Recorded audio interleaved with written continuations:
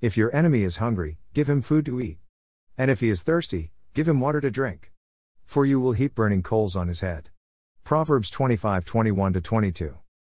A blog about peace. The table. Our source of so many shared moments.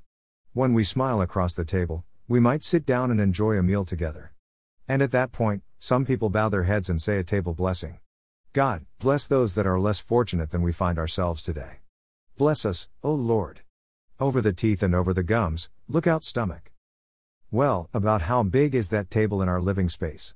Does it include immediate family? Neighbors? In Jesus' day, he was invited to quite a few tables. Tax collectors, and sinners, a Pharisee or two. It was even recorded him granting the request of a woman who had a demon-possessed daughter, while at table. Matthew 15:21-28. This list of tables, and the list of blessings, are as varied as the pastries and the delicious food eaten at them. But if we include the entire world in our table blessing, is that the same as not praying for anybody because we pray for everyone? I believe the issue here is our hearts. Jesus taught us how to pray, and I believe that can be incorporated into our table blessing as well. THY will be done. Bless those we don't know their names. And bless those I know we don't see eye to eye on anything. And for those I know our religious backgrounds are different.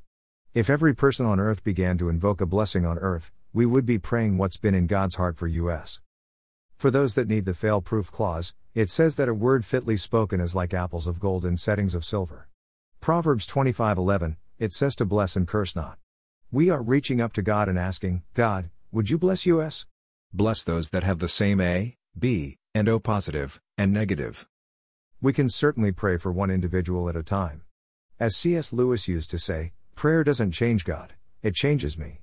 And bless those calories. Amen. Pop quiz answer from February 18th, the original Star Trek TV series. Picture, young deer at a campground near the beach in Manzanita, Oregon. I love pop quizzes. Here's the pop quiz of the week. What 1980s movie by director, Rob Reiner, used the following dialogue? Fezzik, jog his memory. That Vitsini, he can fuss. Probably he means no harm. He's really very short on charm. You have a great gift for rhyme. Yes, some of the time. So I can clearly not choose the wine in front of me.